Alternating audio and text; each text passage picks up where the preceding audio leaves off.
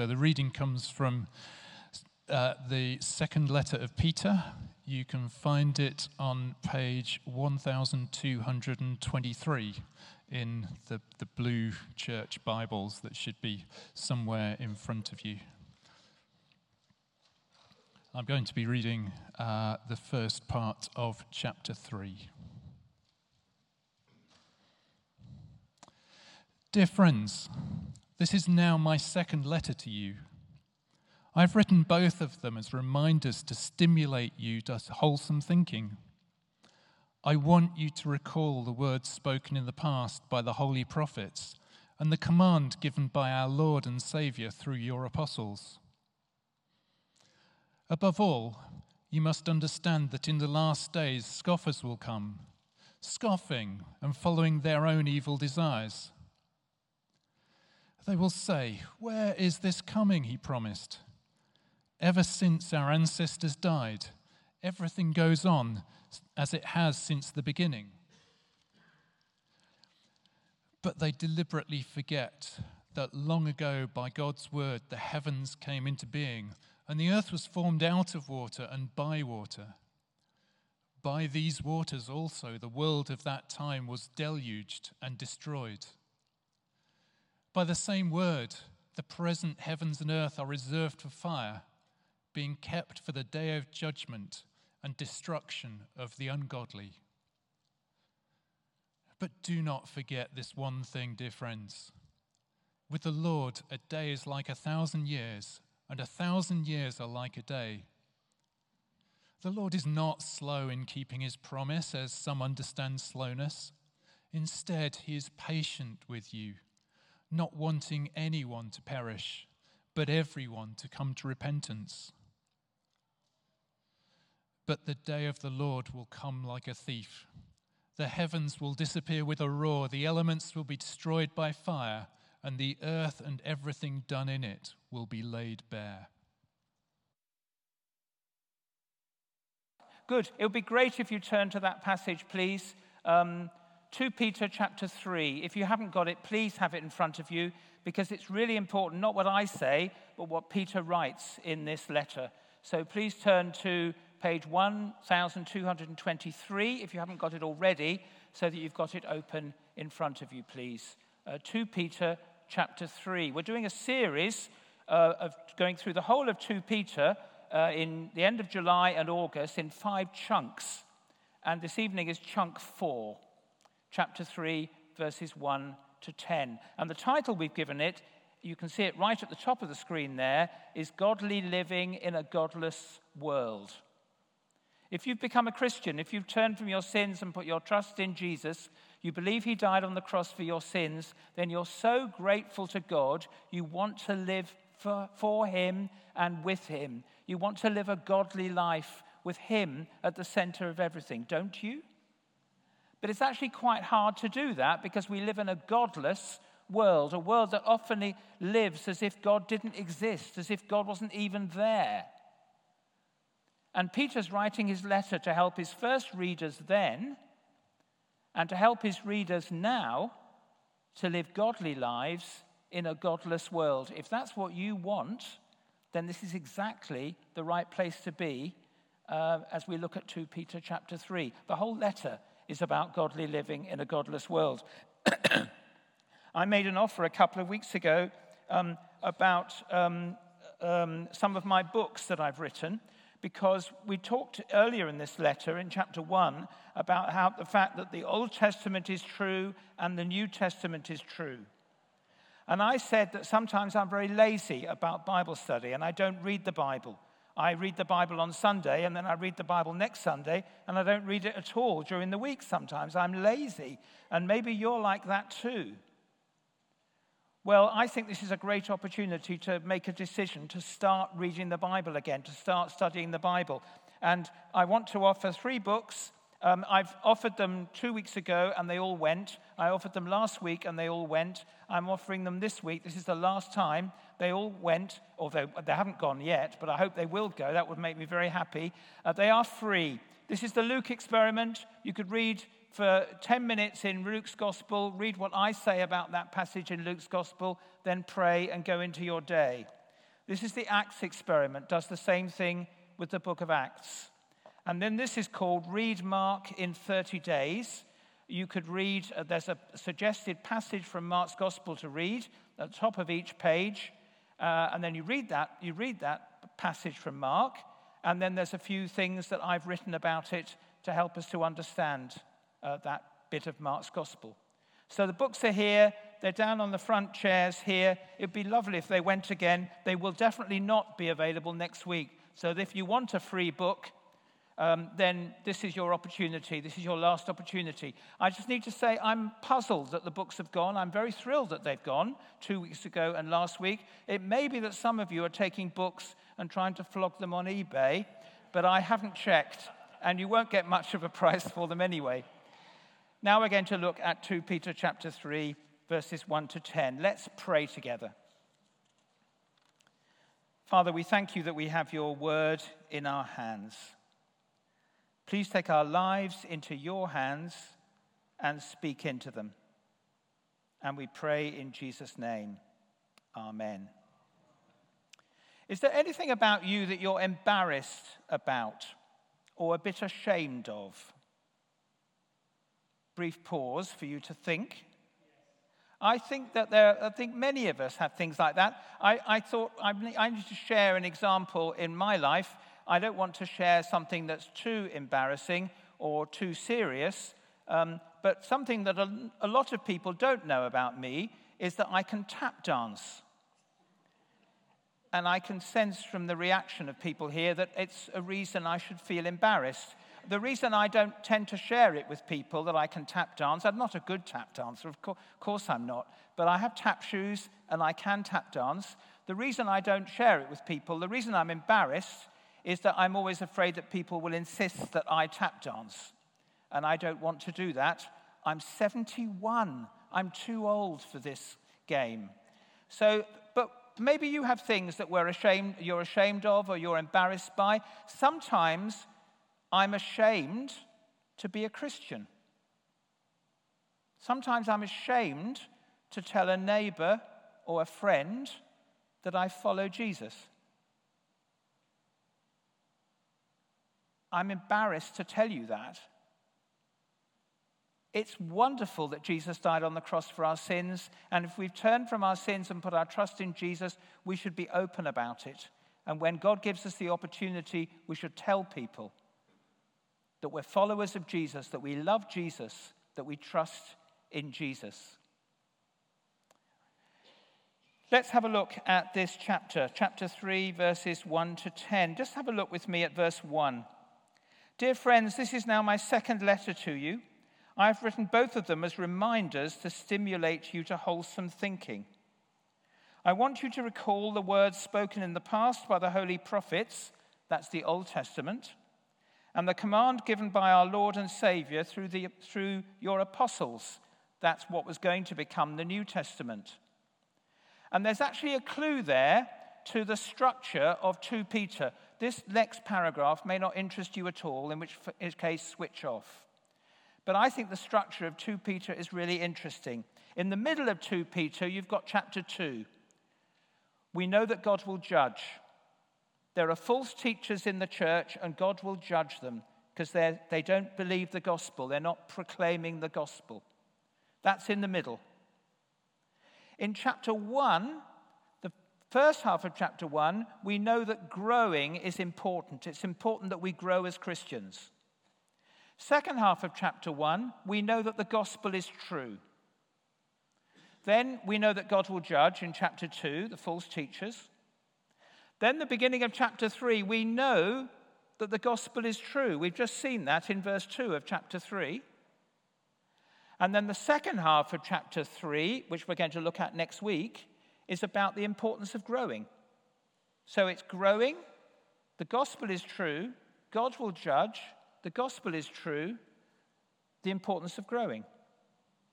You can switch on again if you find structure things really boring and you'd switched off. I think it's really interesting. It's easy to remember how the whole letter is structured.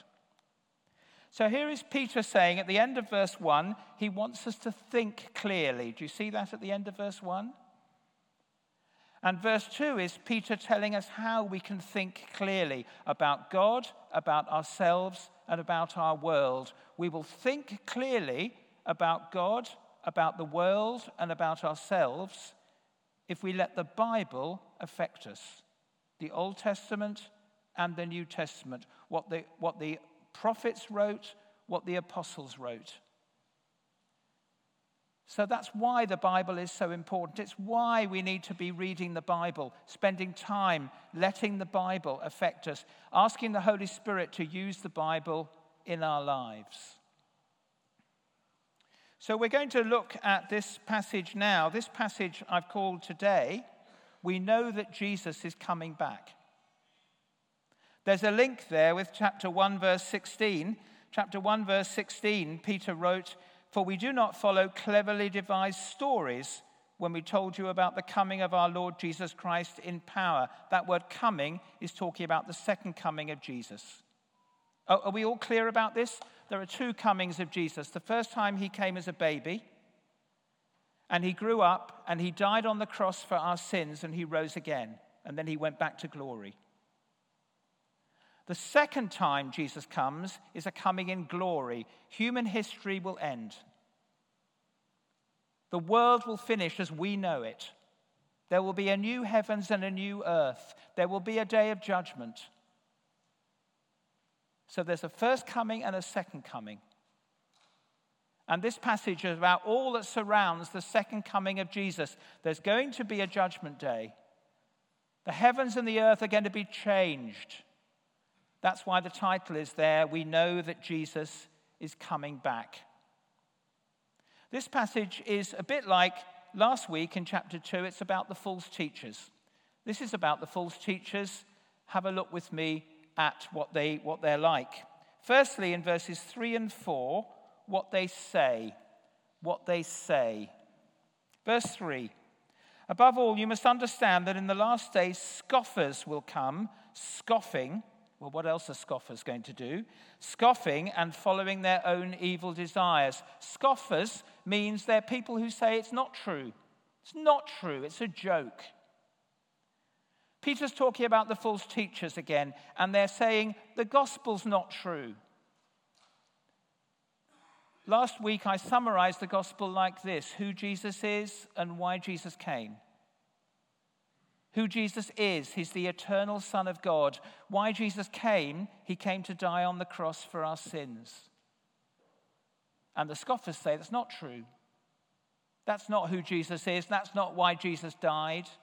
And the scoffers also say that they don't believe in the second coming of Jesus. Look at verse 4. They will say, "Where is this coming he promised? Ever since our ancestors died, everything goes on as it has since the beginning of creation." God isn't going to do anything dramatic. God isn't going to intervene. God isn't going to end human history. Jesus is not going to come back. It's not true. Scoff, scoff, scoff. And Peter says that's going to happen in the last days, verse 3. The last days is the whole period between the first coming of Jesus and the second coming of Jesus. So we're in the last days now. And there are scoffers around today, not just people who don't believe in God, people who say that they are Christian leaders, but who say who Jesus is. No, he's not the eternal Son of God. Who say why Jesus came. No, he didn't die on the cross for our sins. And Jesus is coming back? No, he isn't. Look at verse 4. Where is this coming he promised? You say Jesus is going to come back in glory. Well, where is he? That's what the false teachers say. They said it in Peter's day. They're saying it today as well. Secondly, about the false teachers, what they forget. They forget something. Have a look at the beginning of verse 5. They deliberately forget something. And then look at the beginning of verse 8. But do not forget this one thing. There are two things about God that the false teachers forget. And they are two things about God that all of us need to remember. Let's look at them. Two things about God which we need to remember. Firstly, in verses 5 to 7, God is powerful. God is powerful. Verse 5, well, I need to say, before I read verse 5, Peter does something now. He looks back at the book of Genesis again. He did that in chapter 2. If you were here last week, you might remember that. And he mentions two things in the book of Genesis, the first book of the Bible, which show how powerful God is.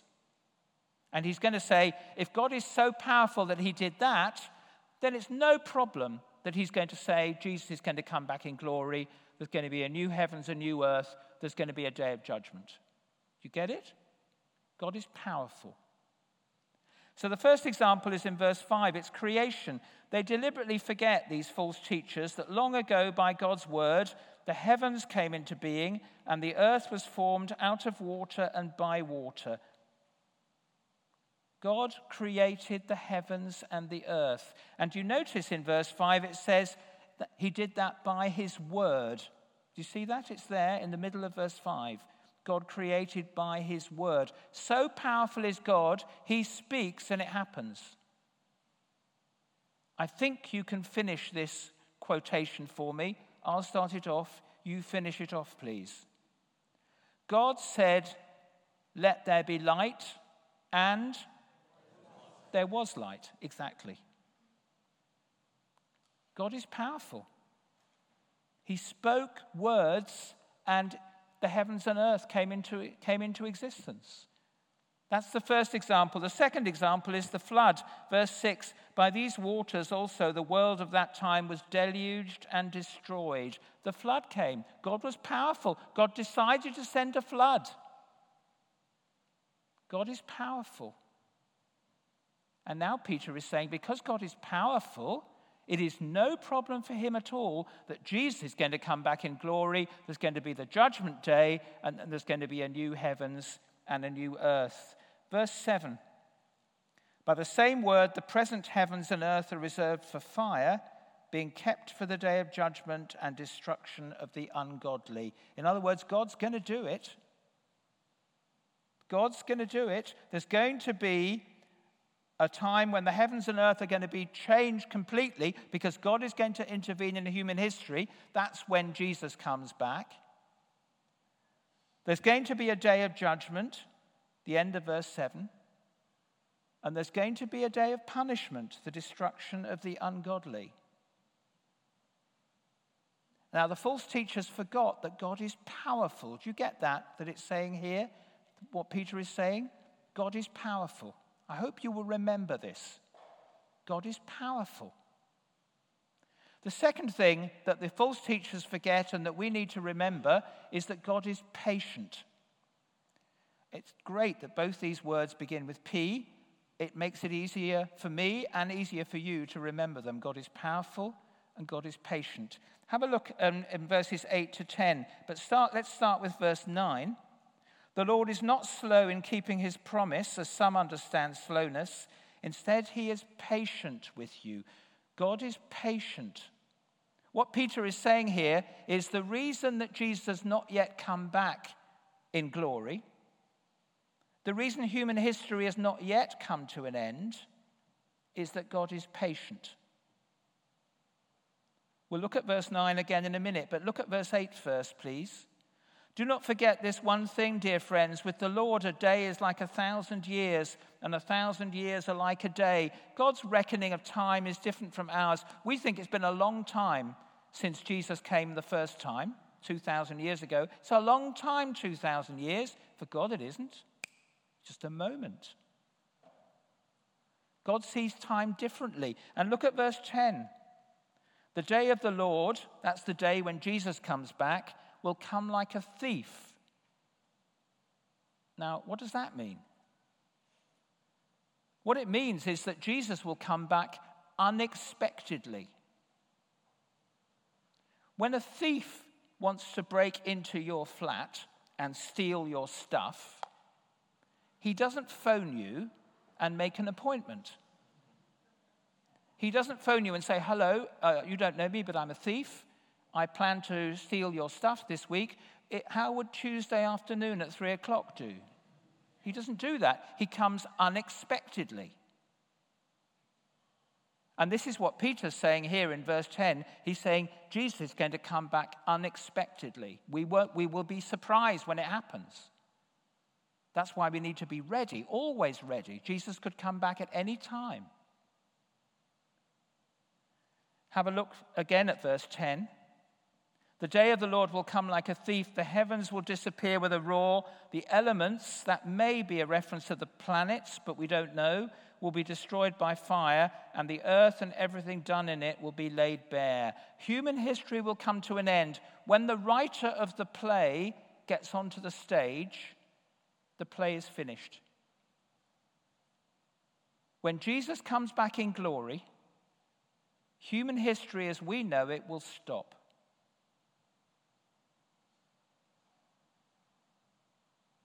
But it's not happening yet because God is patient. Verse 9, the Lord is not slow in keeping his promise, as some understand slowness.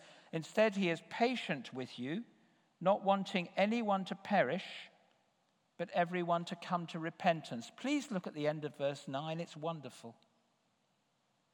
Here is the reason Jesus has not yet come back in glory. God is giving us time. He's giving us time to repent. He's giving us time to make the decision that we're going to repent of our sins, turn away from our sins, and put our trust in Jesus, his Son. He's giving us time. He is patient. Please notice that at the end of verse 9 it says, God wants everyone to come to repentance. Everyone. In other words, everyone needs to come to repentance. Everyone needs to repent. And the reason everyone needs to repent is because everyone is a sinner. Do you believe that? Do you believe that you're a sinner? That sometimes you live as if God wasn't there? It's true of all of us. We're all sinners, but we have a way of dealing with that. We compare ourselves with other people.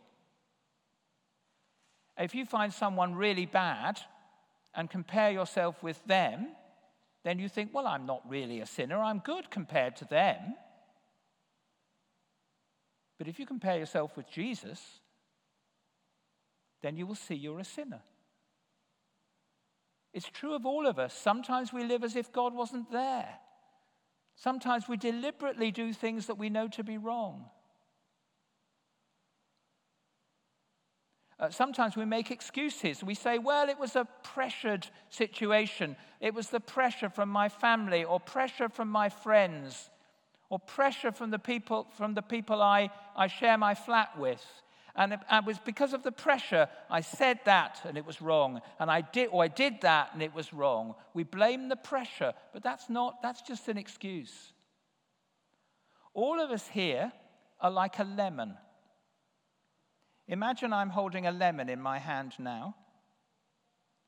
When I squeeze the lemon, when I put pressure on the lemon, sour juice comes out.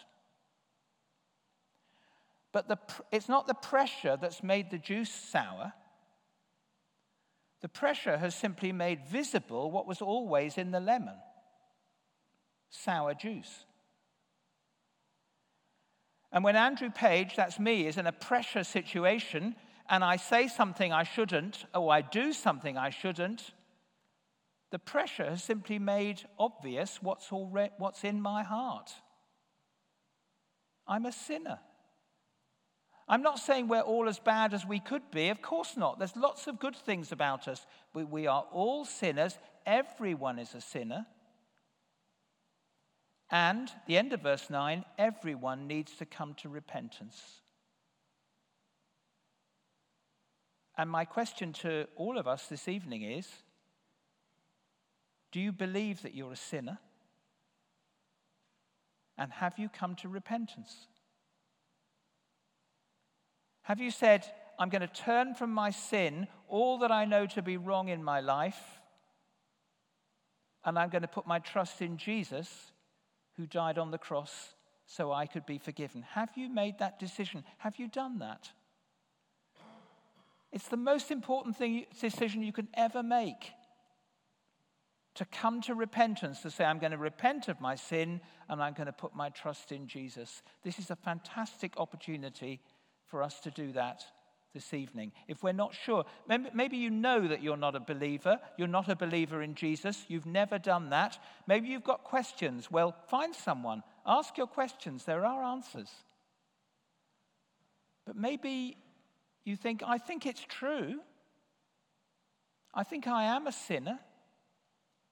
I think Jesus did die on the cross for our sins, but I'm not sure I've ever repented. I'm not sure I've ever turned from my sin and put my trust in Jesus. Well, why not do that this evening? It would be a great thing to do. And if you're already a Christian, if we're already believers in Jesus, we know we trust in Jesus, then let's realize again, God is patient. He's giving people the opportunity to turn from their sins and put their trust in Jesus. Let's be ready to tell other people the good news, who Jesus is and why Jesus came. Who Jesus is, he's the eternal Son of God. Why Jesus came, he died on the cross for our sins. Let's be ready and let's not be ashamed. Let's not be ashamed of Jesus. This is the best news in the world. This is good news for everyone in England. It's good news for everyone in Papua New Guinea. It's good news for everyone in every country around the world. Let's not be ashamed. Jesus said, if anyone's ashamed of me and my words in this adulterous and sinful generation, the Son of Man will be ashamed of them when he comes in his Father's glory with the holy angels. Sometimes I am ashamed of Jesus. Let's not be ashamed. Let's make the decision tonight. I'm going to be ready. I want to ask God for opportunities to tell other people the good news about Jesus, because it is wonderful to know that we can be forgiven now and forever. And to know that after we die, or after Jesus comes back in glory, we will be with him forever on the new earth. We'll talk about that more next week. It's such good news. So let's believe it. We know that Jesus is coming back. We know that Jesus died on the cross for our sins. Let's trust him. Let's follow him. And let's look for opportunities to share the good news about him with others. Let's do it this week. Let's pray.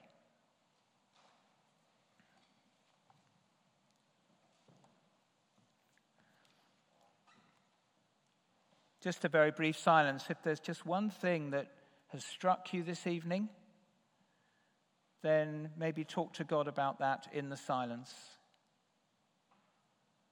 Or maybe you just want to thank God for the good news. Thank God that Jesus is the eternal Son of God, that he came to die for our sins and rose again, and that he is coming back in glory one day. And then I'll lead us in a prayer.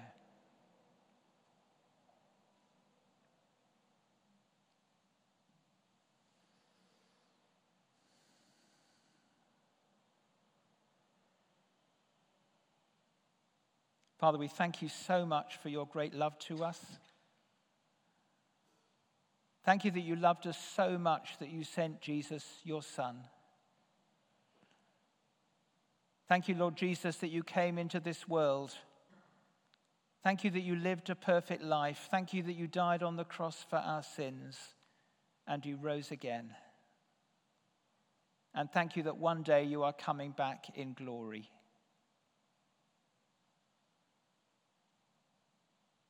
Father, we pray for those of us who are not sure whether we've ever come to repentance. Thank you that you are patient. You're giving us time. Help us to repent, to turn from our sins, and to trust in Jesus, your Son. And for those of us who already trust Jesus, we pray that we will not be ashamed or embarrassed, that we trust Jesus and love Jesus. And we pray that we may be ready to tell other people this great good news about Jesus, his death and his resurrection and his coming again in glory one day. Father, we give ourselves to you. Please take our lives and use them for your glory this week. And we pray in Jesus' name. Amen.